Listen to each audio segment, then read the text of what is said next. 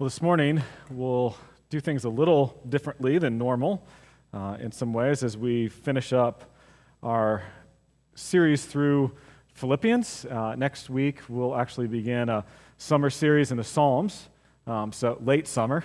We went a little longer into the summer with Philippians, but hopefully that's been good. But what we'll do today is, like I said, it's a little different, but hopefully you'll find it good and edifying.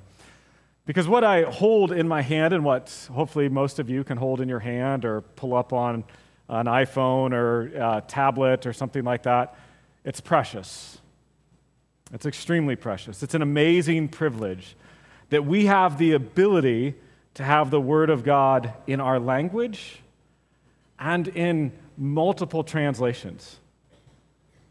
It's amazing that we have that. For centuries, that was absolutely unheard of. It wasn't until after the invention of the printing press in the 15th century that believers could even maybe fathom that, but they probably couldn't even fathom having a personal copy at that point. It wasn't for centuries later that personal copies of God's Word began to be more common. And now today, probably many of you have multiple copies of Scripture in your home. Maybe you have one stuck in your glove box. Maybe you've got them in your bag and wherever. You have them all over. And if you have a phone and an app, you can get about anything you want on that. So what did the church do before they had personal copies of God's Word? They relied on hearing it, on hearing God's Word, on memorizing it, and actually taking to heart what they heard, the message that the Scriptures, there was an actual attending to the public reading of God's Word. That makes me think of Paul's charge to Timothy in his first pastoral letter to him. In 1 Timothy 4, he wrote to Timothy, he says, "Until I come, devote yourself to the public reading of Scripture, to exhortation and to teaching." Devote yourself to the public reading of Scripture. So that's where we're going to start today. We did this at the beginning of the letter. I like to do it at the end as well, especially when, it's not Isaiah that we're trying to do this with, it's Philippians. But to take time and actually read through the letter. And I want to encourage you to attend to the hearing of God's Word. This is the most important 4 chapters of words that you'll hear all day, is God's Word, a public reading of this entire letter. So I've asked a few people to help me in this, who will each be reading a chapter, and then I'll finish with the final chapter. Chapter 1. Paul and Timothy, servants of Christ Jesus, to the saints in Christ Jesus who are at Philippi, with the overseers and deacons. Grace to you and peace from God our Father and the Lord Jesus Christ. I thank my God in all my remembrance of you, always in every prayer of mine, for you all are making my prayer with joy because of your partnership in the gospel from the first day until now. And I am sure of this, that he who began a good work in you will bring it to completion at the day of Jesus Christ. It is right for me to feel this way about you all, because I hold you in my heart, for you are all partakers with me of grace, both in my imprisonment and in the defense and confirmation of the gospel. For God is my witness, how I yearn for you with all the affection of Christ Jesus, and it is my prayer that your love may abound more and more with knowledge and all discernment, so that you may approve what is excellent and be pure and blameless for the day of Christ, filled with the fruit of righteousness that comes through Jesus Christ, to the glory and praise of God. I want you to know, brothers, that what has happened to me has really served to advance the gospel, so that it has become known throughout the whole imperial guard and to all the rest that my imprisonment is for Christ. And most of the brothers, having become confident in the Lord by my imprisonment, are much more bold to speak the word without fear. Some indeed preach Christ from envy and rivalry, but others from goodwill. The latter do it out of love, knowing that I am here for the defense of the gospel. The former proclaim Christ out of selfish ambition, not sincerely, but thinking to afflict me in my imprisonment. What then? Only that in every way, whether in pretense or in truth, Christ is proclaimed, and in that I rejoice. Yes, and I will rejoice, for I know that through your prayers and the help of the Spirit of Jesus Christ, this will turn out for my deliverance, as it is my eager expectation and hope that I will not be at all ashamed, but that with full courage, now as always, Christ will be honored in my body, whether by life or by death. For to me, to live is Christ, and to die is gain. If I am to live in the flesh, that means fruitful labor for me. Yet, which I choose, I cannot tell. I am hard-pressed between the two. My desire is to depart and be with Christ, for that is far better. But to remain in the flesh is more necessary on your account. Convinced of this, I know that I will remain and continue with you all for your progress and joy in the faith, so that in me you may have ample cause to glory in Christ Jesus, because of my coming to you again. Only let your manner of life be worthy of the gospel of Christ, so that whether I come and see you or am absent, I may hear of you that you are standing firm in one spirit, with one mind, striving side by side for the faith of the gospel, and not frightened at anything by your opponents. This is a clear sign to them of their destruction, but of your salvation, and that from God. For it has been granted to you that, for the sake of Christ, you should not only believe in him, but also suffer for his sake, engaged in the same conflict that you saw I had, and now hear that I still have. Philippians chapter 2. So if there is any encouragement in Christ, any comfort from love, any participation in the Spirit, any affection and sympathy, complete my joy by being of the same mind, having the same love, being in full accord and of one mind. Do nothing from selfish ambition or conceit, but in humility count others more significant than yourselves. Let each of you look not only to his own interest, but also to the interest of others. Having this mind among yourselves, which is yours in Christ Jesus, who, though he was in the form of God, did not count equality with God a thing to be grasped, but emptied himself by taking the form of a servant, being born in the likeness of men.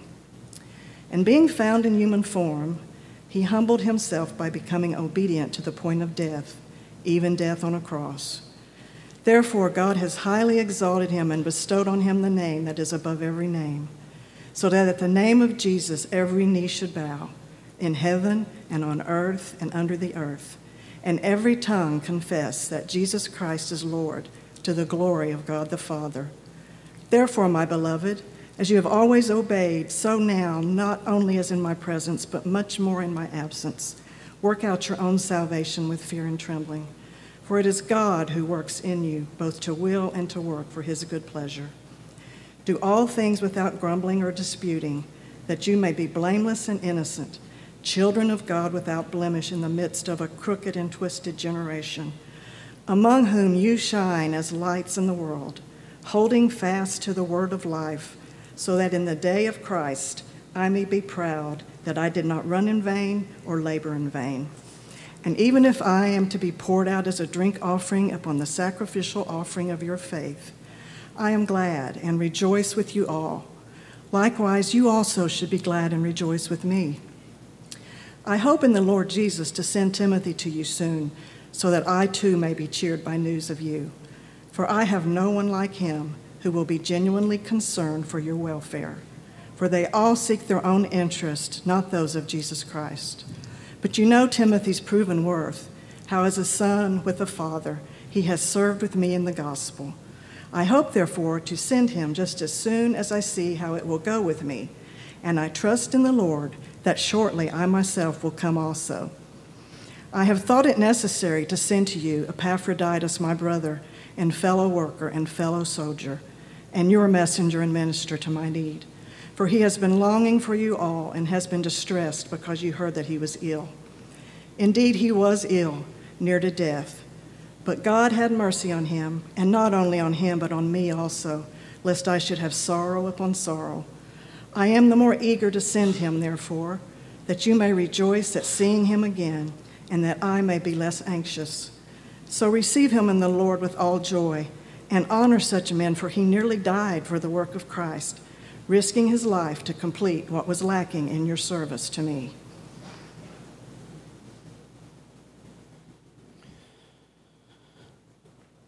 Philippians chapter 3. Finally, my brothers, rejoice in the Lord. To write the same things to you is no trouble to me and is safe for you. Look out for the dogs. Look out for the evildoers. Look out for those who mutilate the flesh. For we are the circumcision who worship by the Spirit of God and glory in Christ Jesus and put no confidence in the flesh. Though I myself have reason for confidence in the flesh also. If anyone else thinks he has reason for confidence in the flesh, I have more.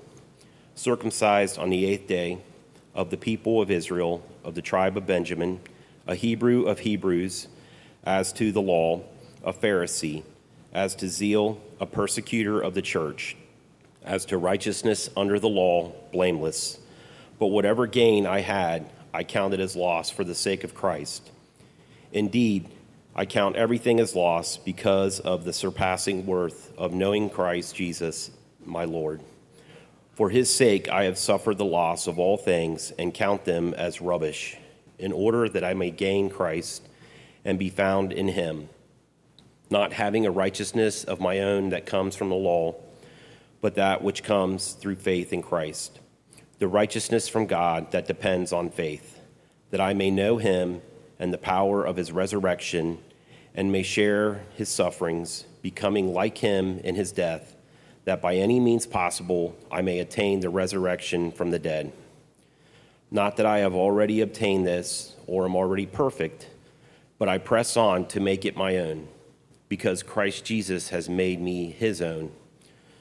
Brothers, I do not consider that I have made it my own, but one thing I do, forgetting what lies behind and straining forward to what lies ahead. I press on toward the goal for the prize of the upward call of God in Christ Jesus.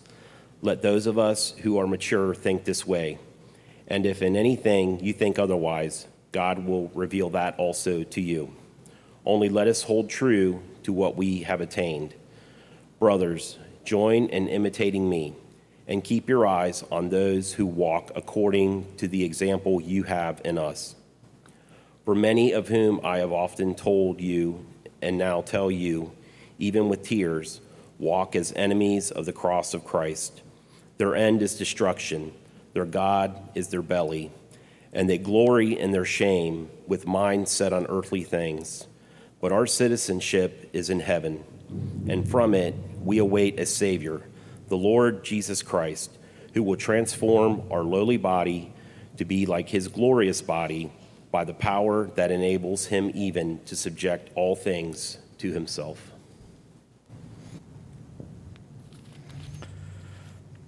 Therefore, my brothers, whom I love and long for, my joy and crown, stand firm thus in the Lord, my beloved. I entreat Euodia, and I entreat Syntyche to agree in the Lord. Yes, I ask you also, true companion, help these women who've labored side by side with me in the gospel, together with Clement and the rest of my fellow workers whose names are in the book of life. Rejoice in the Lord always. Again, I will say, rejoice. Let your reasonableness be known to everyone. The Lord is at hand. Do not be anxious about anything, but in everything, by prayer and supplication, with thanksgiving, let your requests be made known to God. And the peace of God, which surpasses all understanding, will guard your hearts and your minds in Christ Jesus. Finally, brothers, whatever is true, whatever is honorable, whatever is just, whatever is pure, whatever is lovely, whatever is commendable, if there is any excellence, if there is anything worthy of praise, think about these things. What you have learned and received and heard and seen in me, practice these things, and the God of peace will be with you. I rejoiced in the Lord greatly that now at length you have revived your concern for me. You were indeed concerned for me, but you had no opportunity. Not that I am speaking of being in need, for I have learned in whatever situation I am to be content. I know how to be brought low, and I know how to abound. In any and every circumstance, I've learned the secret of facing plenty and hunger, abundance and need. I can do all things through him who strengthens me. Yet it was kind of you to share my trouble. And you Philippians yourselves know that in the beginning of the gospel, when I left Macedonia, no church entered into partnership with me in giving and receiving except you only. Even in Thessalonica, you sent me help for my needs once and again. Not that I seek the gift, but I seek the fruit that increases to your credit. I have received full payment and more. I am well supplied, having received from Epaphroditus the gifts you sent, a fragrant offering, a sacrifice acceptable and pleasing to God. And my God will supply every need of yours according to his riches and glory in Christ Jesus. To our God and Father be glory forever and ever. Amen. Greet every saint in Christ Jesus. The brothers who are with me greet you. All the saints greet you, especially those of Caesar's household. The grace of the Lord Jesus Christ be with your spirit. This is the word of the Lord. Yes, thanks be to God for his word. It is a privilege to hear his word. And this morning, what I want to do is I just want to review. Now, I want to make clear, though, what I mean by that. A review is not an ending. It's not an ending. It's a renewed study of something that we have previously studied. This is not a way to lay Philippians aside.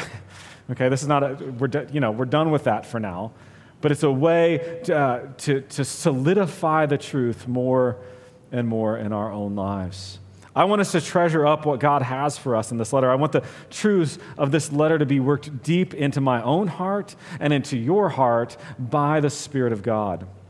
This is not for information or for the sake of information, but again, as Paul instructed Timothy, the aim of our charge is love that issues from a pure heart and a good conscience and a sincere faith. The aim of the charge is love that issues from a good, pure heart, a good conscience, and a sincere faith. So, just looking back at this letter, it is one that many have described as a letter of joy, and you probably heard that throughout the letter as we read. It certainly is one that is filled with joy, but I also think it's very important for us to understand the source of that joy. That joy flows out of something. It's not just that's Paul's personality. His joy flows out of something. It's not joy in and of itself, but it's joy founded upon the believer's union, his being united, his or her uniting to Christ. It's from the truth of the gospel. It's from the truth that God loves his people so greatly that he would give his one and only Son, that those who repent and believe in him would not experience the penalty of their sin, but would rather find eternal life in Christ. And that truth controlled Paul. It constrained him in all of life. And we actually see that from the opening words in this letter. As he opens it up, he says, Paul and Timothy, servants of Christ Jesus, to all the saints who are in Philippi. Paul saw himself as a slave of Christ. As a slave. He identified as a servant. And that was his reflection upon and modeling his life after the life of his Savior. After the life of Christ. In Christ's incarnation and his humiliation, Christ became a servant on our behalf. Mark 10:45, Christ said, "For even the Son of Man came not to be served, but to serve, and to give his life as a ransom for many." So Paul modeled his life as a servant and identified in that way after his Savior. So Paul's life was one of service to the glory of God and for the good of others. If you look at the beginning, chapter 1, 21 through 26, and we'll get to that at the end, it's all about the fact that whether he lives or dies, he knows it's either for God's glory or for the good of the people. He lives as a servant, and we see his passion for those things in the opening thanksgiving and prayer. 1:3 through 11 really sets the tone for this whole book. It touches on the vast majority of what Paul addresses throughout the letter. He begins with thankfulness. He's thankful to God for their lives, the lives of these Philippian believers, specifically for their partnership, their fellowship in the gospel. Now, this idea is key throughout the letter. The word, many of you have heard the word koinonia. It's one of those Greek words that many of us know, and it means fellowship or partnership, together with. And Paul mentions and rejoices in multiple places over the letter of their joining with him in his ministry, in his suffering. And some of the ways they've done this is by sending financial and physical aid. They've actually sent people to be a comfort for him, to aid him. He is extremely thankful for that partnership, for their fellowship in the gospel. But as much as it is a help for him, his biggest rejoicing, his source of joy more is focused on what that partnership and their attitude and their striving to be like Christ in that way actually does for them. In their partnership, in their giving support, they will actually see fruit in their own lives. And Paul's joyous because of that gain, because of that benefit that they receive. And that benefit is greater conformity to Christ. As we follow the ways of our Savior, we do become more and more conformed. As we obey, we become more and more conformed to Christ. Because what they are doing is they are willingly and sacrificially giving of themselves, which just follows the pattern of their Savior. But then in those beginning verses as well, Paul prays. And the content of his prayer, in many ways, you could actually just expound upon it throughout the letter, is what Paul does. He prays that their love would abound more and more with knowledge and all discernment. Just think through some of the commands and exhortations that he's given throughout the letter. One of the places we see this expanded upon is his calling them to have the same love in chapter 2. If there's any encouragement in love, any participation in the Spirit, complete my joy by having the same love. Having been encouraged by the love of Christ, he wants them to grow. Further in chapter 3, he instructs them really love the right things. When you hear that, I count everything as loss compared to the surpassing worth of knowing Christ Jesus my Lord, all those things, he's saying, I want you to love the proper object. I want your love to be put in the right place. Too often we all love our own glory. We love our story and our accomplishments, and that's what we value. That's what we rest in more often than not. And it's actually what we want others to know about us. Our first desire isn't, I want them to know that I love Jesus. Our first desire often is, I want them to know that I've done such and such and such and such. Paul's saying, no, the first love is that that people would know Christ, and that they would know that Christ is in us, and that they would see that love. They will know we are Christians by our love. Paul calls all believers to count everything as a loss, again, because of what? The surpassing worth of knowing Christ Jesus, my Lord. Then if we go even back to that prayer in 1:9 through 11, verse 10, he wrote, so that you may approve what is excellent, and so be pure and blameless for the day of Christ, filled with the fruit of righteousness that comes through Jesus Christ to the glory and praise of God. Approve the excellent.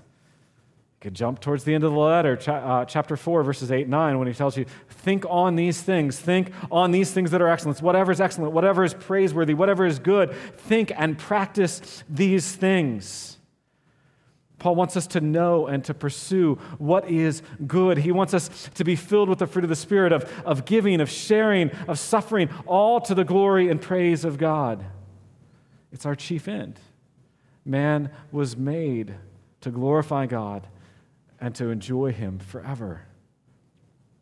Now, as I reread this letter this week and even hearing it again this morning, I was reminded of how beautiful it is and how wonderfully coherent the letter is. How it holds together, how it connects, and how Paul did that beautifully, inspired by the Spirit. Consider 2:14 to 18. In this section, Paul instructs believers to be thankful, to not give in to grumbling. And obviously, that connects with his prayer and a call to be like Christ, but there's also a reminder in that. It's an exhortation and a rebuke because we are often too dissatisfied. Well, or just dissatisfied. I don't think I need the to in front of that. We're often dissatisfied people. We grumble. And so then later when Paul shares about his contentment in chapter 4, we see a further connection to all these things. We see how these things connect and interplay with one another, and that the only way to be content, the only way to not grumble, is through Christ who strengthens us. It's through knowing our Lord, which that points us to resting in the sovereignty of God.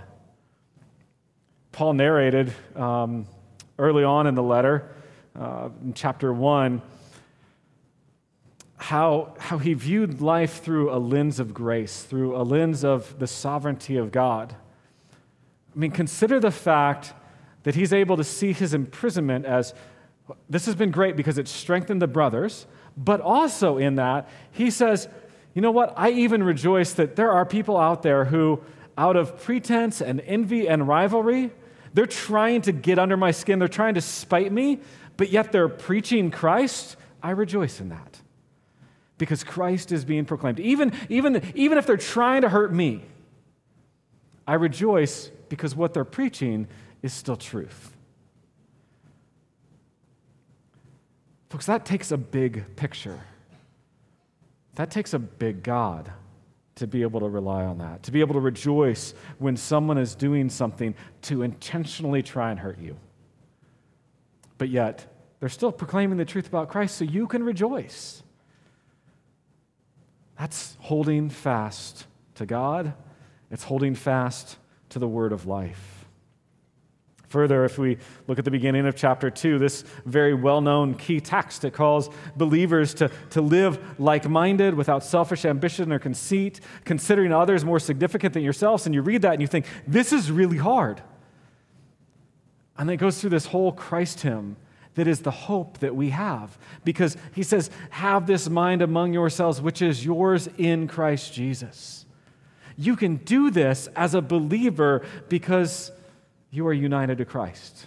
You have the mind of Christ. That's where there's actually hope. Because otherwise, it just feels so unbelievably daunting to consider everyone else better than you and more significant than yourself, and to give of your time and your treasure and talents for other people who may or may not even be thankful for it. And folks, in all of this, we are to continue to strive forward, to work out our salvation with fear and trembling.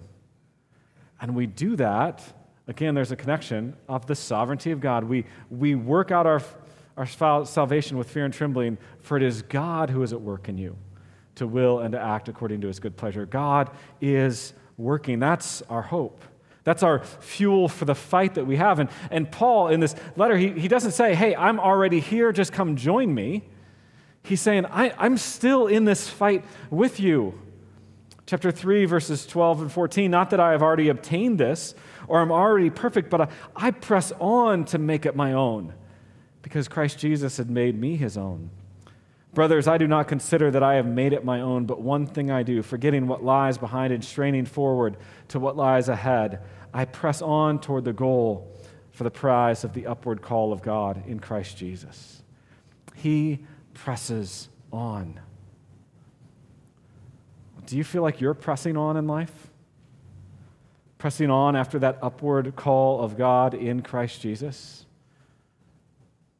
Or really, maybe the question is, what are you pressing after? Your own fame? Your own glory? Or are you straining towards the true prize? Because he reminds us as well that we are not truly citizens of this earth, but our citizenship is in heaven, and we are to live reflecting that citizenship. It's part, if you get to chapter 4, that's much of the basis for why, and this whole partnership aspect, it's the basis for why he and how he calls out Euodia and Syntyche. He says, I want you to agree in the Lord. You need to act as citizens. You need to have partnership and fellowship. You need to think the same way because you are fellow citizens. I remember going through this, and a quote from one commentator wrote, "The division of Christians is the sin of fratricide." The division of Christians is murdering your brother or your sister in Christ. Because we're united in Christ. That's why it's so bad, because we are members of the same body. Our names as those in Christ are all written in the book of life. I cannot fail to mention probably the most familiar section in this letter. Rejoice in the Lord always. Again, I will say rejoice. Let your reasonableness be known to everyone. The Lord is at hand. Do not be anxious about anything, but in everything by prayer and supplication with thanksgiving, let your requests be made known to God. And the peace of God, which surpasses all understanding, will guard your hearts and your minds in Christ Jesus. You see so much of that similar language, the belief in God, that the Lord is at hand. That's the reason we don't need to be anxious about anything, that the peace of God will guard our hearts and minds in Christ Jesus. And if you read through the end of that next section, you see that it's that the God of peace will be with you. Those are the bookends in this entire thing. And so hopefully, just in going through this briefly, you see many of the underlying themes and ideas that Paul has already mentioned. This letter truly is a masterpiece. It's inspired by God. It's his letter to his people for all time. And I pray that it's been beneficial to you. I pray that you love this letter, that you can go back to it and see and be encouraged to walk with the Lord. I pray that the truths root themselves deeply in your own heart. Well, one last point, really. I think the controlling verse in this letter is chapter 1, verse 27. Anyway, a lot of people think 21 of chapter 1, because that's one that people can remember. But 27, I think, really sets the tone, and especially sets the tone for the latter half of this book. Only let your manner of life be worthy of the gospel of Christ, so that whether I come and see you or am absent, I may hear of you that you are standing firm in one spirit, with one mind, striving side by side for the faith of the gospel. And that first word controls so much of it. Only. You give a kid a chore and you say, only do that. Like, you don't expect them to do everything else between here and there, right? Your command is do that one thing. This is the command that's given. Only do this one thing. Now, this one thing is massive, right? But the one command is only let your manner of life, so the way that you live, the way that you present yourself, let people know. Let your manner of life be worthy of the gospel of Christ. Not worthy to merit the gospel, but worthy as a beautiful reflection of the gospel of grace that has changed you. That's what he calls us to. Only let your manner of life be worthy of the gospel of Christ. And I think it reflects on what Paul wrote just before that. For to me to live is Christ, and to die is gain. If I'm to live in the flesh, that means fruitful labor for me, yet which I shall choose I cannot tell. I'm hard-pressed between the two. My desire is to depart and be with Christ, for that is far better, but to remain in the flesh is more necessary on your account. Convinced of this, I know that I will remain and continue with you all for your progress and joy in the faith, so that in me you may have ample cause to glory in Christ Jesus because of my coming to you again. Let's long that people would have ample cause to glory in Christ Jesus because of our presence in their lives, with our neighbors, with our coworkers, with family and friends, with fellow students that we know, people on our athletic teams. That because we have let our manner of life be worthy of the gospel of Christ, that they would come to that point of glory and in Christ Jesus because of our presence. because we've been bold enough to proclaim the gospel to them, because we've been bold enough to show it and to not jump in with things that aren't worthy of the gospel of Christ. So, folks, how will you respond to this letter? How will you respond? Will you hear and heed these words? Will you seek to have them take root? My charge is press on. Press on and only let your manner of life be like this. Long for the mind of Christ in you that he talks about in chapter 2. Pray for the mind of Christ to be more and more evident in your life. And rest in that. And trust God. Pursue him with everything you have because of the surpassing worth of knowing him. It outpaces anything else we have. And it's hard to realize that all the time because everything else is right before us. But truly, the surpassing worth of Christ outpaces everything. He's our only plea. He's our only hope. He's our only source of life. So let these words sink deep, take root, and bring about change. And may the grace of the Lord Jesus Christ be with your spirit. Amen. Father, thank you for your word to us. Thank you for how you love us, how you care for us, and how you delight in us. And we pray that you would use this word in our lives, that you would grow us into conformity with Christ. Thanks for the opportunity to study your word, that we have it in our hands, at our fingertips. May we long for your truth. We pray in Christ's name. Amen.